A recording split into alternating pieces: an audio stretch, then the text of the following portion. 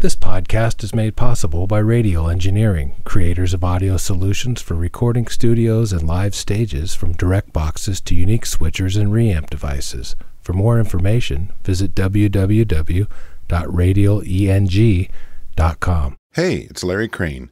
Welcome to the Tape Op Podcast.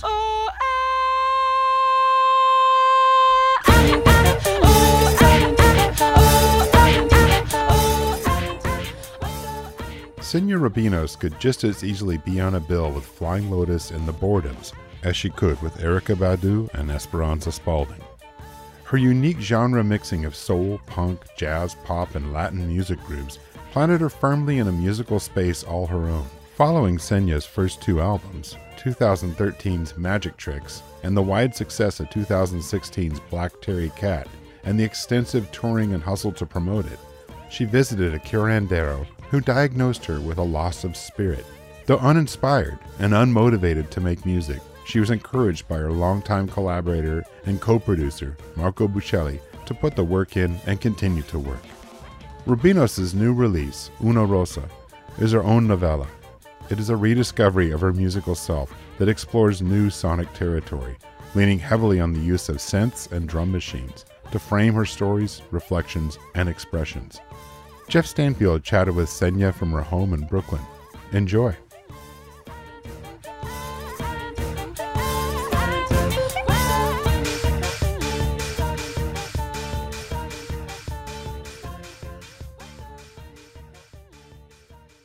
Well, yeah, thanks so much for doing this. I'm really excited to chat with you. I've wanted to do so for quite a while, so this is really fun. I have been listening to your records since they first came out. So what? That's crazy, really? I think Black Terry Cat was the first one that I got turned on to and then went backwards. I just thought it was one of the weirdest blends of styles and, proficiency, yet with a punk rock aesthetic that I thought was so cool. So this will be fun. I get to ask you all the questions about this stuff. Wow. Thanks. That means a lot. Do you remember when music and your interest in music and recording was sparked? Yeah, well, I was always listening to music in my house. My dad and my mom, neither of them are musicians. Nobody is a musician in my family, but they love music. And my dad was from Cuba. My mom is from Puerto Rico. And they both really liked salsa music, like traditional folk music from Puerto Rico. My mom loved and would play.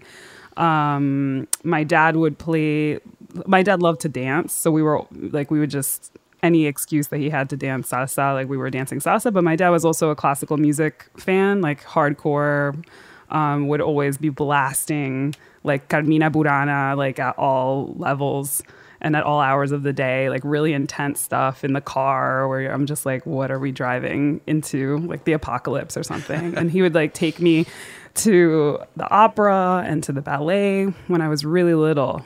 He just loved it. So it was always around me as a kid. And I quickly just learned that like music was a space for me, like that I could just be in on my own. And I started singing pretty early on, and my musical tastes were, a little less ambitious than my father would have liked them to be.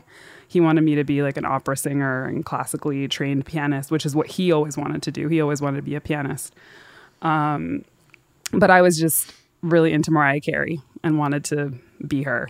I was like, this is me. I'm Mariah Carey. I want the poster. I want the cassettes. I would just sit around, like, I think I was 7 years old, and I would just sit on weekends and just spend the entire day, like, learning all the lyrics to every song. And I didn't even really know what she was talking about or, like, what most of the words meant, but I would just, like, study them. And my mom got me this karaoke machine that's basically was like a 2-tape deck, like, cassette player where, like, she got me these karaoke, tapes of Mariah Carey songs, and I would like sing to these karaoke things. But then I figured out that I could actually tape myself. So I started, like, as I got a little older, around like 12, I started writing my own songs on this machine, and I would just take 2 blank tapes and like layer voices and like my little keyboard on it and beats. And I just actually found some of these cassettes last week that were being like my childhood home is being sold, and they were still like they're still playable somewhat. Sometimes they start and stop, but it's kind of wild. Like I was making beats and I didn't even know what I was really doing. I was just playing. And I hadn't had any like formal training. My dad tried to get me to like take piano lessons, but I just wasn't into it. He tried to do with flute. I cried when I found out there were minor keys. Like I learned all the major keys and then I thought I was done. And I was told that like, oh, if you just learn these, then you can sing. And I was like, great. Okay. And I got to the last major key and then they were like, okay, now minor. And I was like, I cried and I was like, I don't want to do this anymore. Like, so it was, it was disappointing. It was very disappointing to him. And for me, it was just more play, you know, it was just like playtime and it was my time to just, it was something for myself, you know, it was like my own private space. That's interesting, Yeah. and so just to go back on your on the recording part. I mean, were you bouncing these tapes back and forth, like you'd record and then record another track and just do sound on sound back and forth? Yeah, that's exactly what I was doing. So like by the end, it was really like there was a thick layer of like shh noise on top of everything because I would just go back and forth, and I didn't have anything except for this karaoke tape machine. And I had a keyboard that had like this built-in speakers. It's like a Casio keyboard with built-in speakers that came with like some pre-programmed beats. And I would just like play the beats and then I would spit on top of it, or I would play like, I would get like a pencil and play the table or like a bed frame. I have a beat that's with this bed frame that I made, and just, I would use the karaoke microphone to record it. I would love to hear some of that stuff. That'd be Ooh, amazing. it's intense. It's very intense. It's intense to listen to.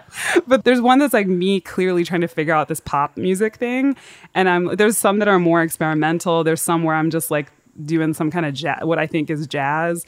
And then there's one that's like, I'm making a pop hit or something, and the lyrics are like, I came down here to bust a move. It's like, it's ridiculous. It's well, so right, but embarrassing. you were a kid, so I mean, it's supposed to I be was 12. ridiculous. Yeah, I mean, and We might need to remaster. Yeah. I think that would. I'll get Heba Kadri on the case and see if she could fix it.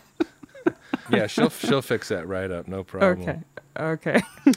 So, I mean, it sounds like your parents, so they weren't actual musicians. They were just big music fans. They sounded like they were supportive. I mean, they were paying for piano lessons and had a plan. They weren't musicians. They were just pretty supportive of your endeavor.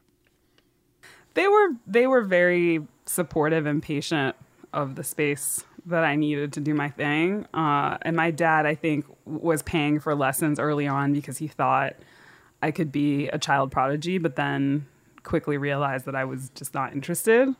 But, you know, when it came time to like figure out what I was going to do after high school, like I just wanted to move to New York. I grew up in Hartford, Connecticut. I just wanted to move to New York, meet other musicians, and like learn how to do music stuff. And that wasn't an option, you know, and I'm like first generation born in the United States. Like my father escaped communism, like, you know, like he was a professor in La Habana and like came to the US and worked at 7-Eleven and like started all over again, you know, and my mom from Puerto Rico is like the first person to graduate from the university in her family. And like, you know, it's like, for me, the no college thing was not an option. And I was like, okay, well, I guess music school. I didn't really want to go to music school, frankly. I thought like, this is going to be such a waste of time. Like, who cares? I was really into jazz music at that time. And I was just like, I just need to go to New York and I'm going to meet people and I'm going to learn how to do this thing. But I was like, okay, music school then. And they were pretty supportive. My dad was kind of like, you're too lazy. Like, you'll never be able to do anything because you're lazy. And also you're old. Like he was really thinking about, you know, like a young, you know, 6-year-old violinist vibe, you know, and that wasn't me. But I think for both of my parents, it was important for me to give me the opportunities they never had to just do whatever I wanted to do. Like that was their dream, you know, to like create this situation that it was such a luxury for me to be like, I'm going to study music, you know, or choose what I wanted to do. So, yeah. Yeah, and I think my mom took the approach of like, I'm not gonna force you to do something else, and then like you grow up and hate me, like, because like you might as well just do whatever you want, and then if it doesn't work out, whatever, it's on you. Like, it's not my thing. So I've read that Miles Davis was another big influence on you, and again, when I listen to your records, I hear bits and things of where I hear it the same, where the references are. A tune like Five reminds me of He Loved Him Madly. So I wanted to ask you about that. Where's that coming from? Five is, yeah, I was like, I'm so glad no one ever asked me about like those kind of instrumental moments on Black Terry Cat. And that piece just came out of improvisation with my drummer, Marco Buccelli, who's produced with me Black Terry Cat and my new record Una Rosa and Magic Tricks, and we met at Berklee and we've been working together for over a decade. So he's like his work and his sound and his aesthetic is like hugely important to what my sound is, and like he's been a witness to like my writing and like developing ideas for all of these years. So that record and that particular piece Five was us just kind of jamming and improvising. And we, a lot of my writing like would just come out of improvisation for the most part, and like we wrote Cherry Tree together from Magic Tricks. That was like the tune that we kind of really composed together and like came up with like this groove and this thing. But a lot of the times I would be like writing on my own, and then I would bring, a song or an idea to the studio and be like, okay, this is what I want to do. And then we would workshop it and like produce it out from there. But Five is really, this improvisation that was based off of a rhythm that he was playing, basically. And I was just playing Rhodes, and I really liked it and was like, this needs to be on the record. And we just captured it, kind of live and played with it a bit. And Marco's really great at kind of just zeroing in on an idea and making it happen. I'm more like, oh, okay, I want it to sound like this, or I want to, I'll play him a track or something and say like, oh, like thinking about this kind of sound for a keyboard, and then he'll make it happen, So he's very much like my hands, in a way. And I heard a friend of mine told me about these guys who worked with Stevie Wonder when he was like getting into like doing more synthesis stuff. He was describing to me this process where basically, Stevie Wonder was like coming with all the songs and coming with all the jams and playing, and these guys like were kind of hooking up these synth sounds for him, and making all of this like this palette for him to work with. And he brought this anecdote up because he's like, that sounds like what you and Marco are doing, and that totally is like is that process. But yeah, so Five really just came out of improvisation and a jam.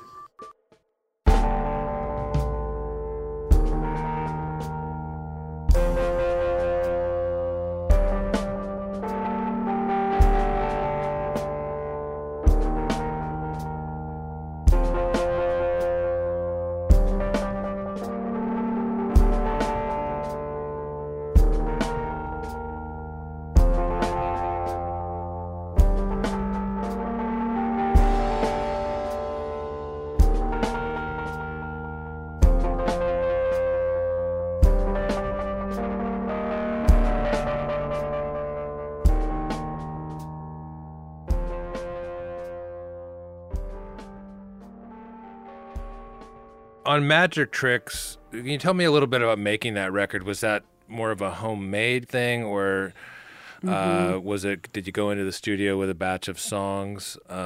There's been a real progression, and I guess Magic Tricks and Black Terry Cat are more similar than they are dissimilar, but the new record feels like a bit of a departure. So I want to talk about that, but let's talk about Magic Tricks and how that record was conceived and made, because you have your whole life leading up to a record that's your first record, and I always feel like those first records are interesting in that way, right? They're a culmination of everything that you've done to that point, so to speak, and then from there you make more records. But so tell me a little bit about that. Yeah, Magic Tricks kind of came out of a period of time where I was just really urgently trying to play my music.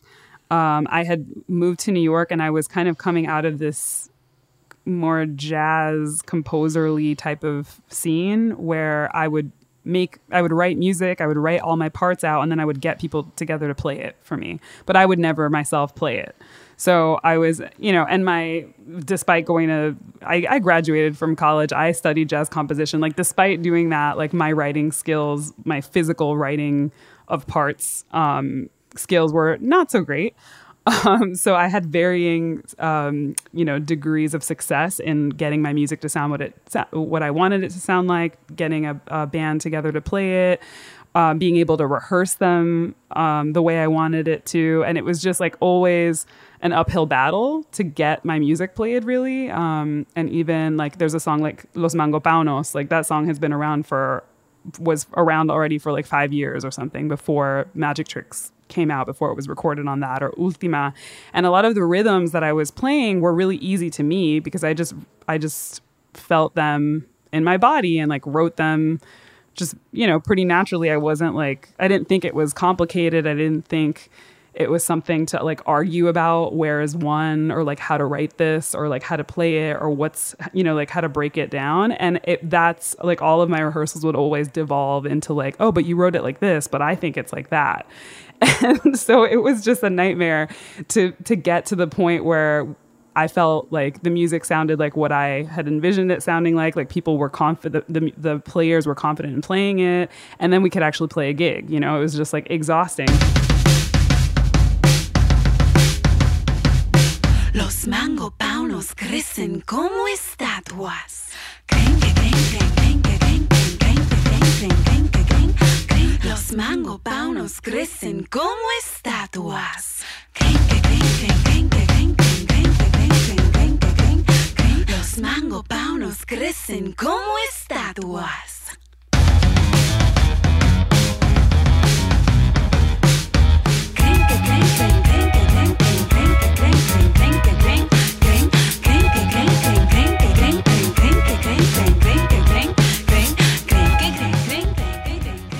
And I think I just really urgently needed to play.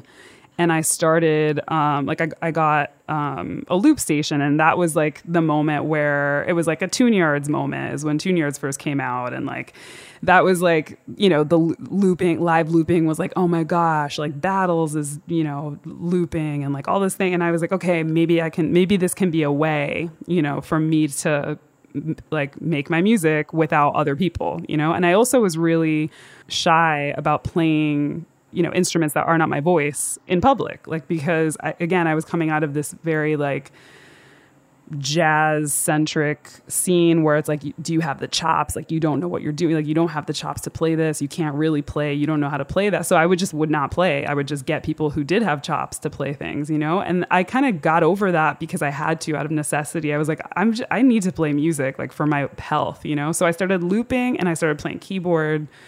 And that just really accelerated everything. And I played my first ever like solo show with like live looping and keyboards. And some of the songs that I started developing became Magic Tricks, And then Los Mangopanos and Ultima and some of the songs that I had kind of been playing with my instrumental group, kind of more on a composer tip, those became more songs. And then all of a sudden I had all this music, and I, was sharing it with Marco, who had been playing with me all those years. And he's like, you should make a record. Like, you should record this.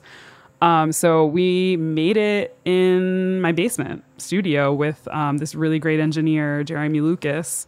Yeah, it was very much like live playing. It was my first time ever making a record. I had no idea what I was doing. And we were just kids, like messing around. And Jeremy had some really great microphones he brought, had some like good gear that he got in there. And, a month later we had Magic Tricks, and I was just excited to finally be able to share my music.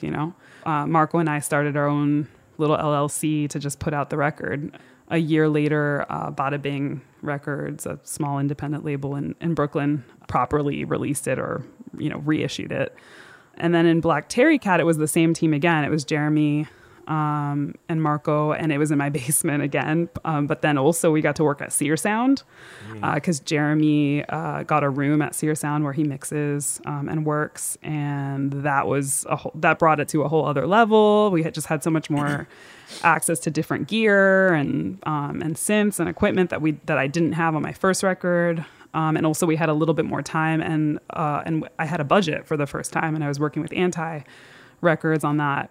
So it did have a lot of the same spirit in that Black Terry Cat, I was also playing a lot. It was a lot about playing everything. I wrote the record on bass, which was a new thing for me at that time. I was just picked it up out of necessity. I had to record this paid gig, and the bass player didn't show up, and I was like, okay, I'm going to go to Guitar Center, buy a bass, and then I'll return it, and we'll figure out how to do this. And then I ended up just keeping it and writing a record on it. And I think that those two albums have a very similar aesthetic in that they're played, they're very much about me, Magic Tricks was me jamming on the keyboard and jamming a lot with Marco, and everything that was in that record I could play it, or I tried to play it as best as I could. And the same thing goes for Black Terry Cat.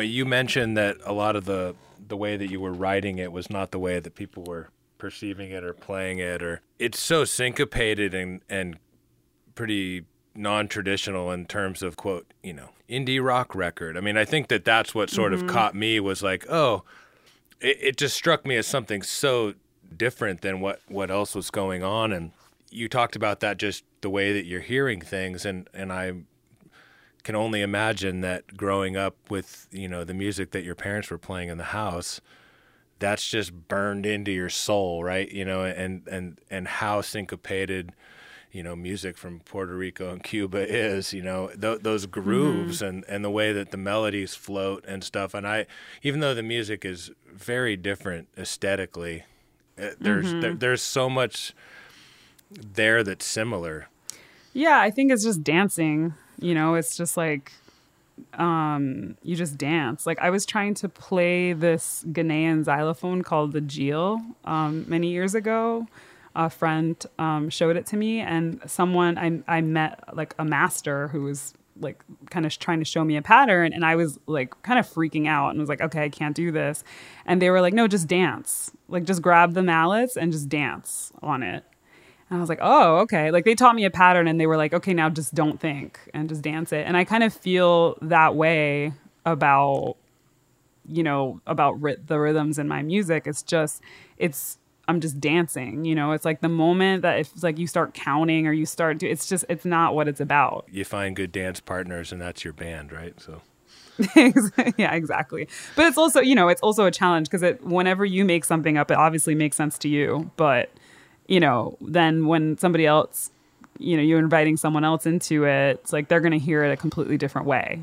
And I think a good turning point was for me to realize, and I think Marco helped me realize this too, is it doesn't matter. It really doesn't matter where one is. We can analyze it and we can make it this way or we can make it this other way. But it's not that how I wrote it is wrong, or I would always write my charts for my songs. They would always just start on one, whatever the first note is, that's one, and so then I would just write the rest of them. Well, that's just the beginning. That's how it starts, Right. But I didn't there wasn't pickups, but it made sense to me. And I'm no, but this is the way that I organized it in my mind was very much like, there are these 3 parts. This is rhythm number 1, rhythm number 2, and rhythm number 3. And that's it. Also, I'm not a fan of counting above like 4. Like, you know, so it's like, if it's going to be like more than that, let's just count in 1 or count in 3, like whatever. But let's just keep it simple. When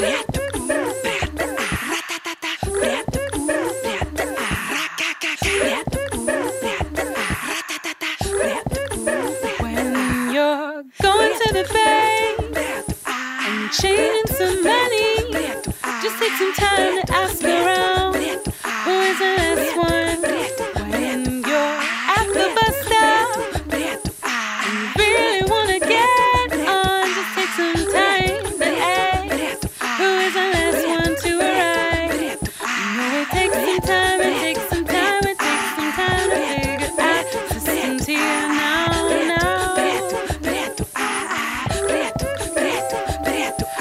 It takes some time to look around and finally find the reasons why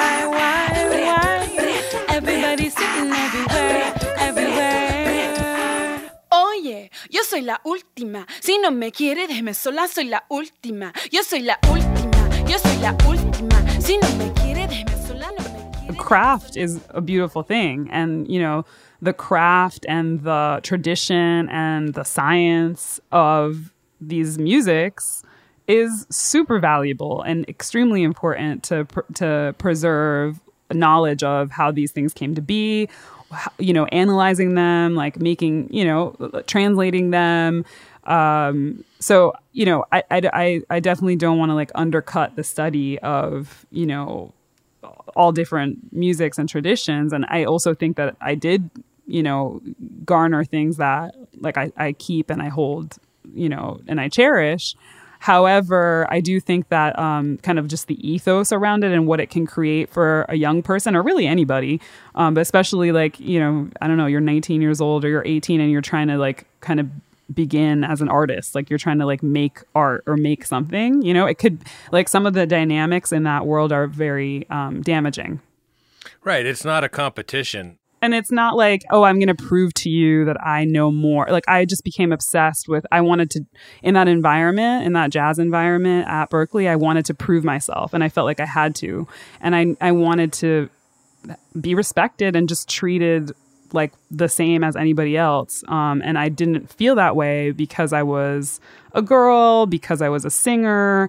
I didn't come in like blowing chops on saxophone. Like, so I just immediately was kind of discarded as like, oh, she's a singer. She doesn't even know like what key she's singing in and like whatever. And that just, the effects of that really took me years, like years and years and years to kind of like unravel from that and just kind of not care and say, you know what, I don't have to prove myself to anybody. It doesn't matter if I don't know how to play the bass, you know, it doesn't matter if I wrote this way and this other person writes it that way.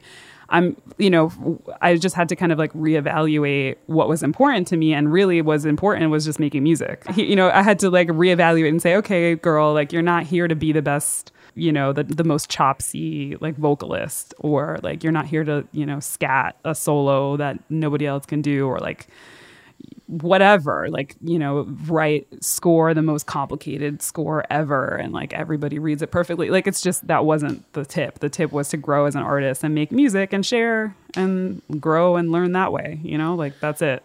You know, I mean, I think that's all part of the process and probably a valid one, you know, for artistic growth at the end of the day, you know. So even if it was a painful process, I feel like when people go through things like that and then have the ability to reflect, it makes them stronger and more confident moving forward in what they're doing.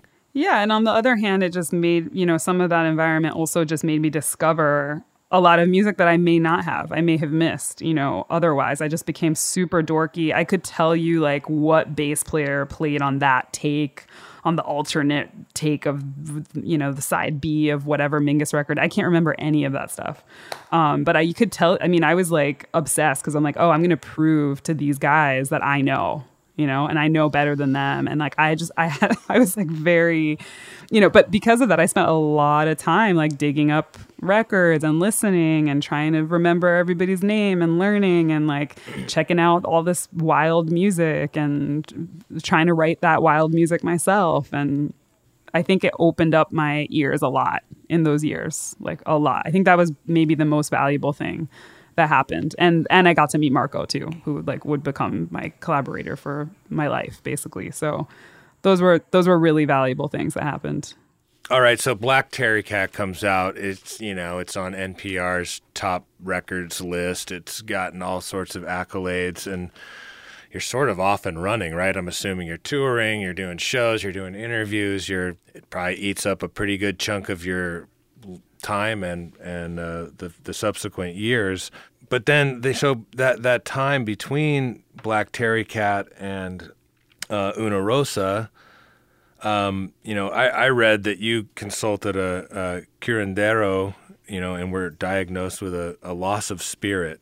Can you tell me about that and like what was going on in that period for you, you know, personally and musically? Well, I was between Black Terry Cat and Una Rosa.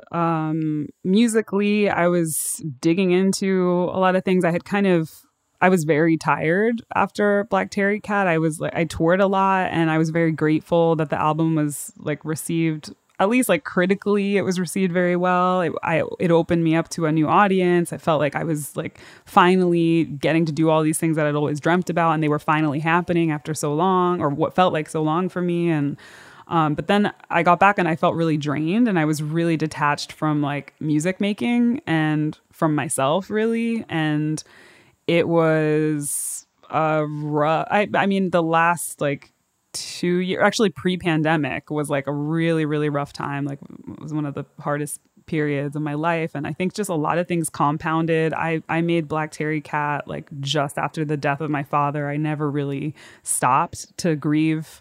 And it was a really traumatic experience.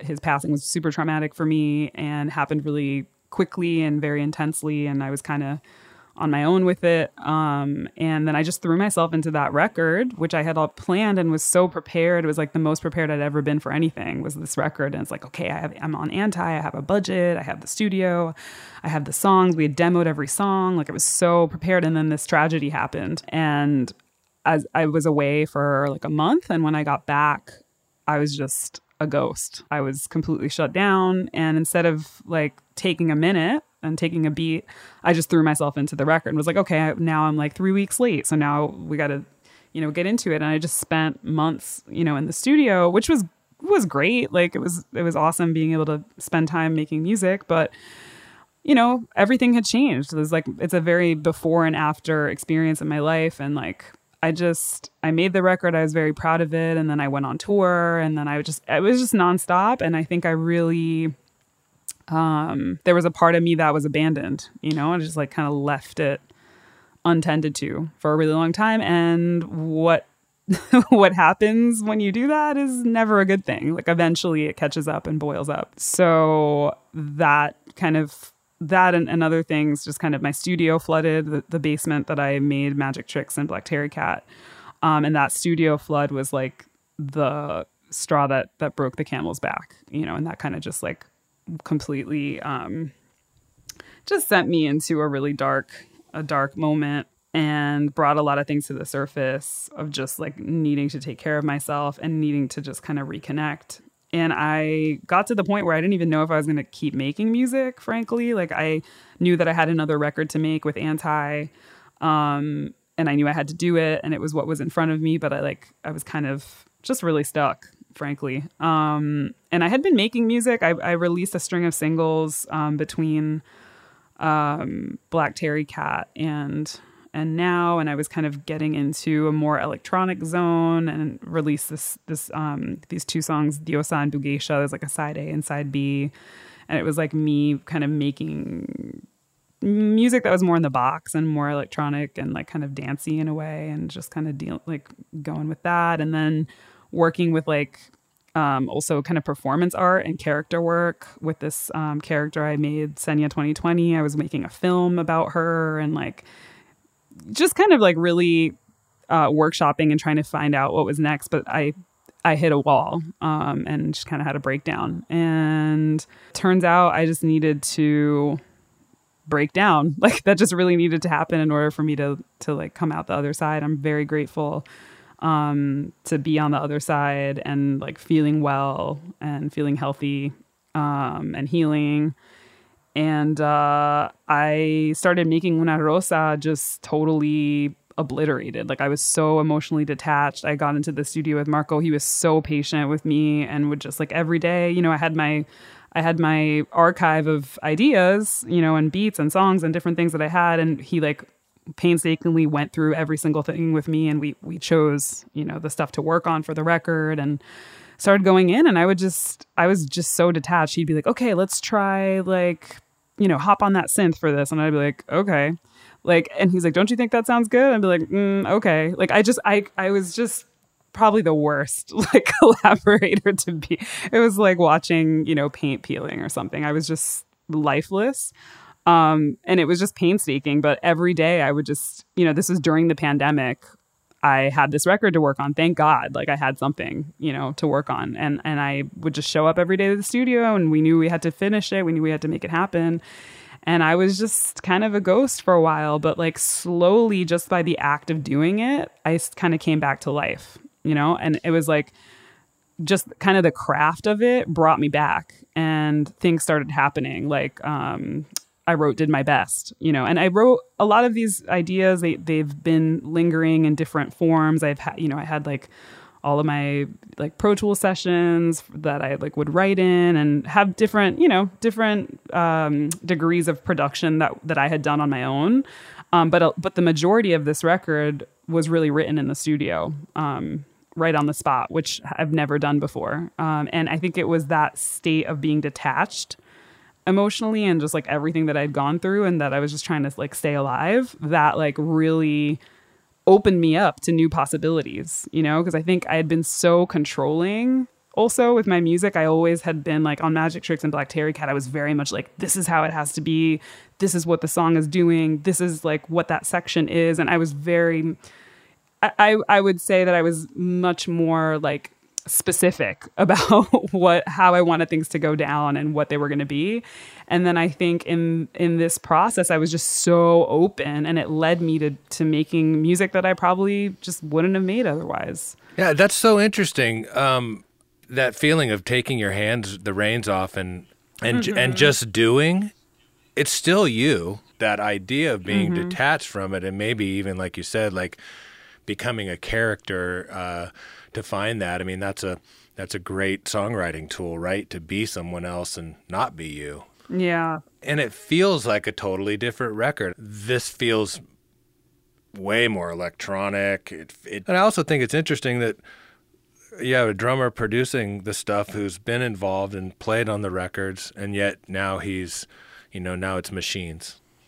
Yeah, that's cool. Yeah, it was the first time. Yeah, it was the first time, and it was like kind of rough. Where it was like, oh man, I guess Marco's like, I guess I'm not playing drums on this. Like, I guess there's no. I mean, there's maybe like I can't remember specifically. Well, there's definitely one track that's like two tracks that have his drums on it. Cógelo Suave and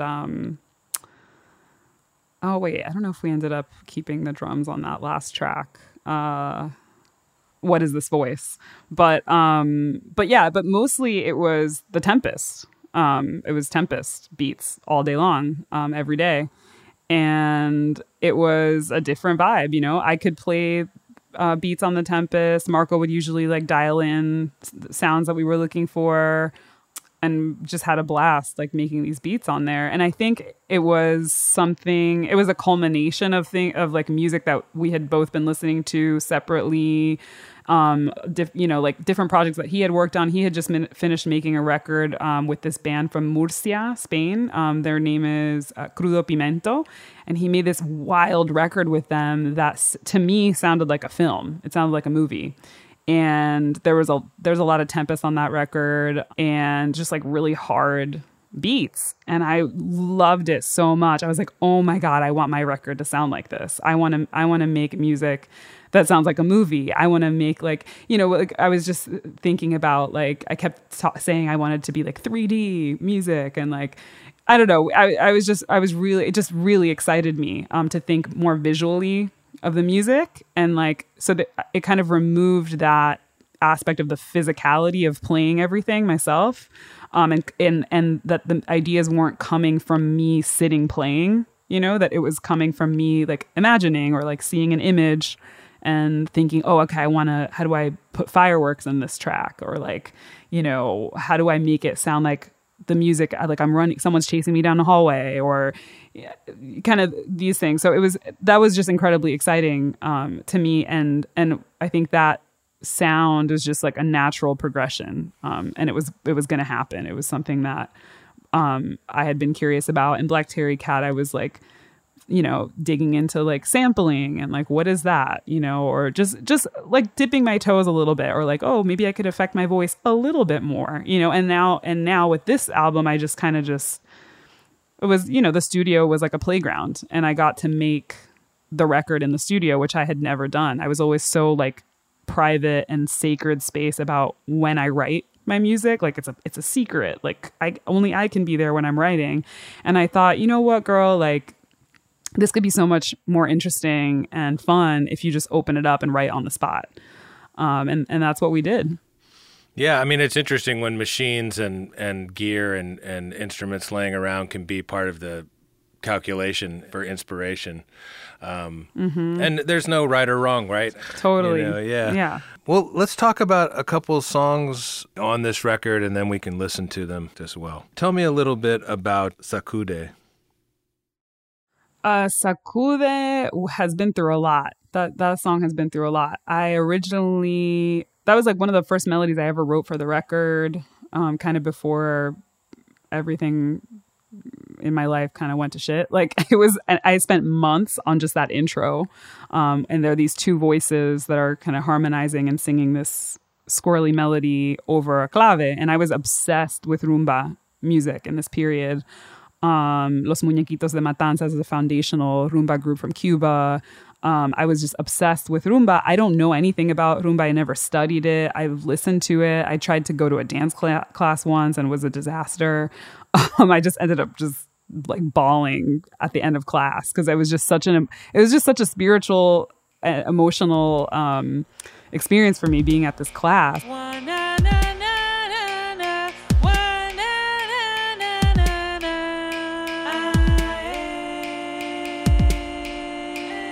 Try not to hear you, Nancy, but you're killing me. Try not to hear you, Nancy, but you're killing me.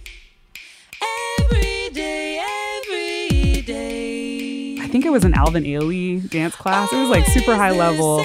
And I showed up thinking, okay, my bloodline is going to get me through this. And like, here come all these white women in their skirts, like just totally like pushed me to the back of the class. They tore it up. I had no idea how to like follow any of these dance steps, and was just the whole time was just watching the drummers play and and like singing and thinking, how is this working? I don't understand these rhythms and how they're working together. And I really wanted to write a melody that sounded like it could be this rumba melody that's kind of floating in this way on this beat, and I didn't understand how, like kind of almost like through composed in a way that like it doesn't repeat, it kind of keeps going. So it took me forever, and I finally got this melody that I loved. And it was kind of like a foreshadowing. It's like about, like Negative Nancy, like your Debbie Downer voice, your inside voice kind of getting you down, and you're trying to like snap out of it, you know, and you got to kind of let it go, and like shake it off. And then I came back to that track with Marco, and we started really going into production for the record. And that track was like, we really worked so hard on it and made this demo that was like really like bells and whistles, very shiny. And it kind of was like a rumba guaguancó rhythm. And it was kind of like flashy and also kind of like straightforward, you know, with the hooks and verses. And I wanted to get this producer to come in who was very like well-versed in rumba. And I wanted him to come in and kind of like pimp it out, you know? So we spent so long getting it ready for this producer, and then it didn't work out. And then the song kind of just went in the freezer for like many months. And when it finally came back, I opened it up and was like, oh my God, I hate this. I hate this. It's so overcooked. It's so overdone. It's me like trying to prove myself and this like doing this genre thing. And I'm like, this is wrong. But we were out of time. We had to hand in the record to be mixed. So we were like, okay, we're going to do this like on the clock session. We pretended that we were on those. I don't know if you've ever seen that Fact Mag on the clock thing that they do. Or I think it's Fact Mag, but they have this thing where it's like they get a producer or a songwriter or whatever, they put them in the studio and give them like 3 hours or an hour to make something, and they have to make it. So we pretended that we were being recorded and that we had to make this track, and I was like, okay, we're gonna treat this as a remix. So we're gonna grab this track as it is right now, and we have 2 hours to like remix this track, and that's it, and it's gonna be done. And they're going to, broadcast it everywhere. So that's how we like tricked ourselves into making Sacude what it is. And we just basically I emptied out the track. I took a knife to it. I took all the beats out and I just left the vocals. And I think we pulled out the Tempest and we started jamming. And then I came in with this kind of like stuttering hip hop kind of backbeat, like heavy lazy vibe. We went through and that's how we basically remixed Sacude and made it how it is now. And it's one of my favorite tracks on the record.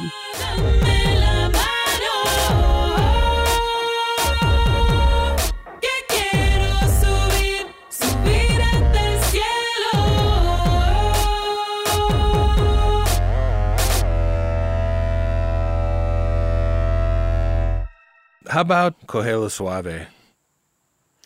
Cógelo Suave. Well, there's a song that Marco got to play drums on, and the whole time he's like, really? Like as we were tracking it, he was like, but are you sure? And I'm like, yes.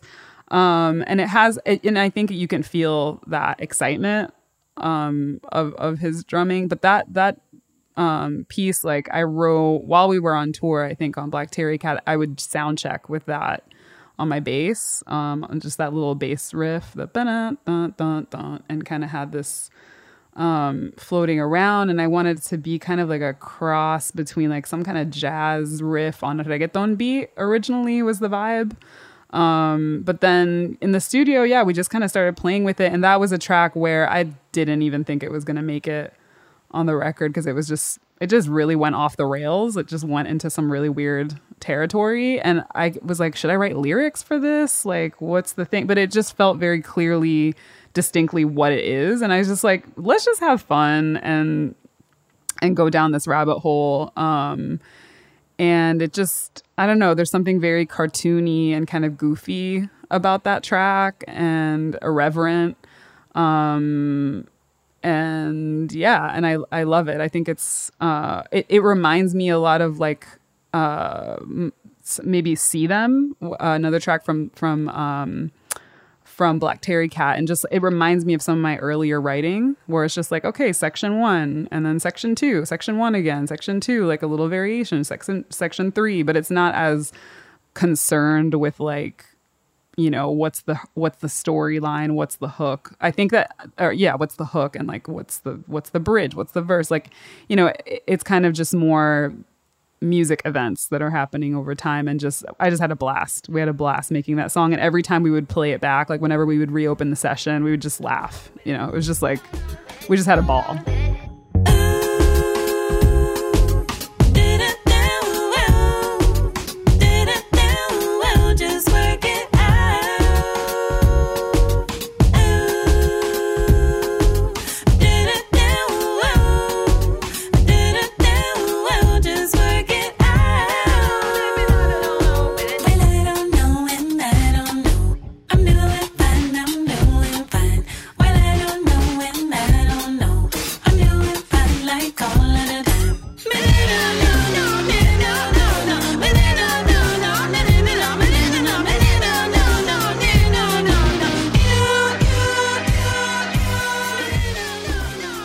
Speaks to the power and the importance of collaboration, because if these were tracks that you were like, they were on the cutting room floor, and yet your partner in crime says, no, wait a second, there's something here, let's work on it, explore it, and really see where it goes. I can't imagine how many people that only work on their own and make records on their own. Maybe there's so much great stuff that will never see the light of day. Totally. Yeah, I'm so grateful that I got to work with Marco on this and on my other records as well. And like he, I think that he's grown so much as a producer. Like he's just produced so much more music and has just been like really out there, and just his skills have just grown so much that like kind of when I got in the studio with him, I'm like, oh my gosh, I mean, like, what am I offering? Like, what am I bringing to the table? Because he was just so like miles and miles and miles ahead of where he had been. And I just felt like, okay, I guess I'm just here like improvising with you. But it was just such a joy to get to work with him, because literally like any idea I had, I would say like, okay, I want it to sound like this. And like 30 seconds later, we're there, like, oh, okay, it's like this. Or just how patient he was. And yeah, like with the ideas, it's so, like making stuff, a lot of times it's like like you said, you're always by yourself, like you're all up in your head, and it like you're your own worst enemy a lot of times, and it's really, really joyful when you can like actually collaborate with other people on your art, and that doesn't mean that it's, what I realize is like, it doesn't make it any less mine. It doesn't make it any less like my message or an idea of like what I wanted to say, it's like, it's making it so much richer. And I think like a great collaborator just is adding to your vision, and like taking it in other places that you wouldn't have gone, and like, just made me grow. Like just that experience collaborating with Marco in this new way after so many years of working together. We just had never made a record like this before.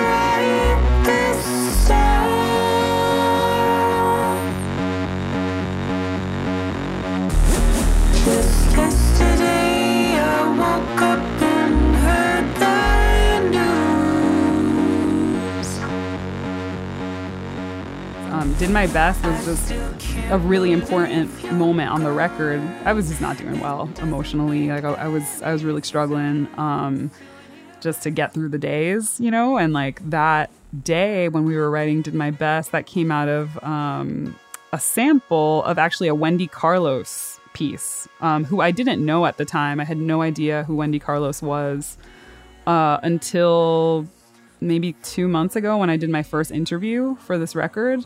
The interviewer said, oh, like something on this record reminded me of Wendy Carlos. And I said, I don't know who that is.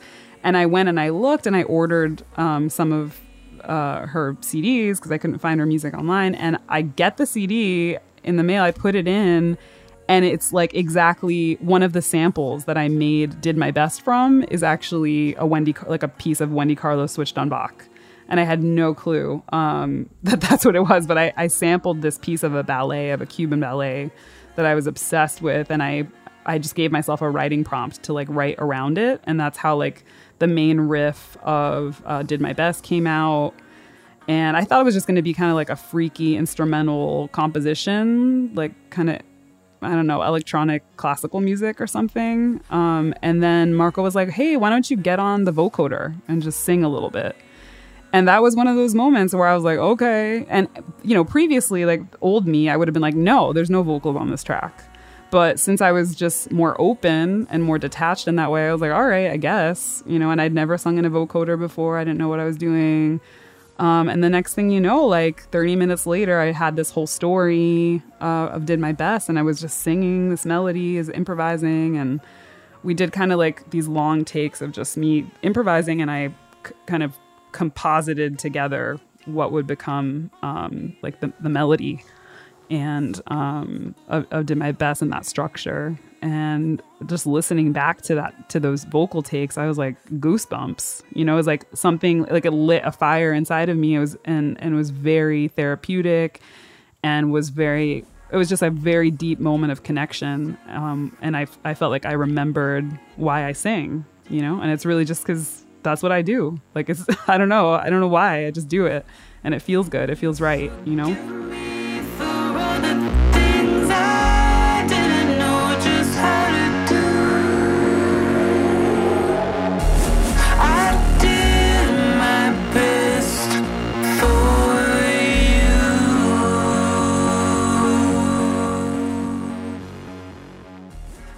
Thanks for listening. Find us online at tapop.com, Facebook, Twitter, and Instagram.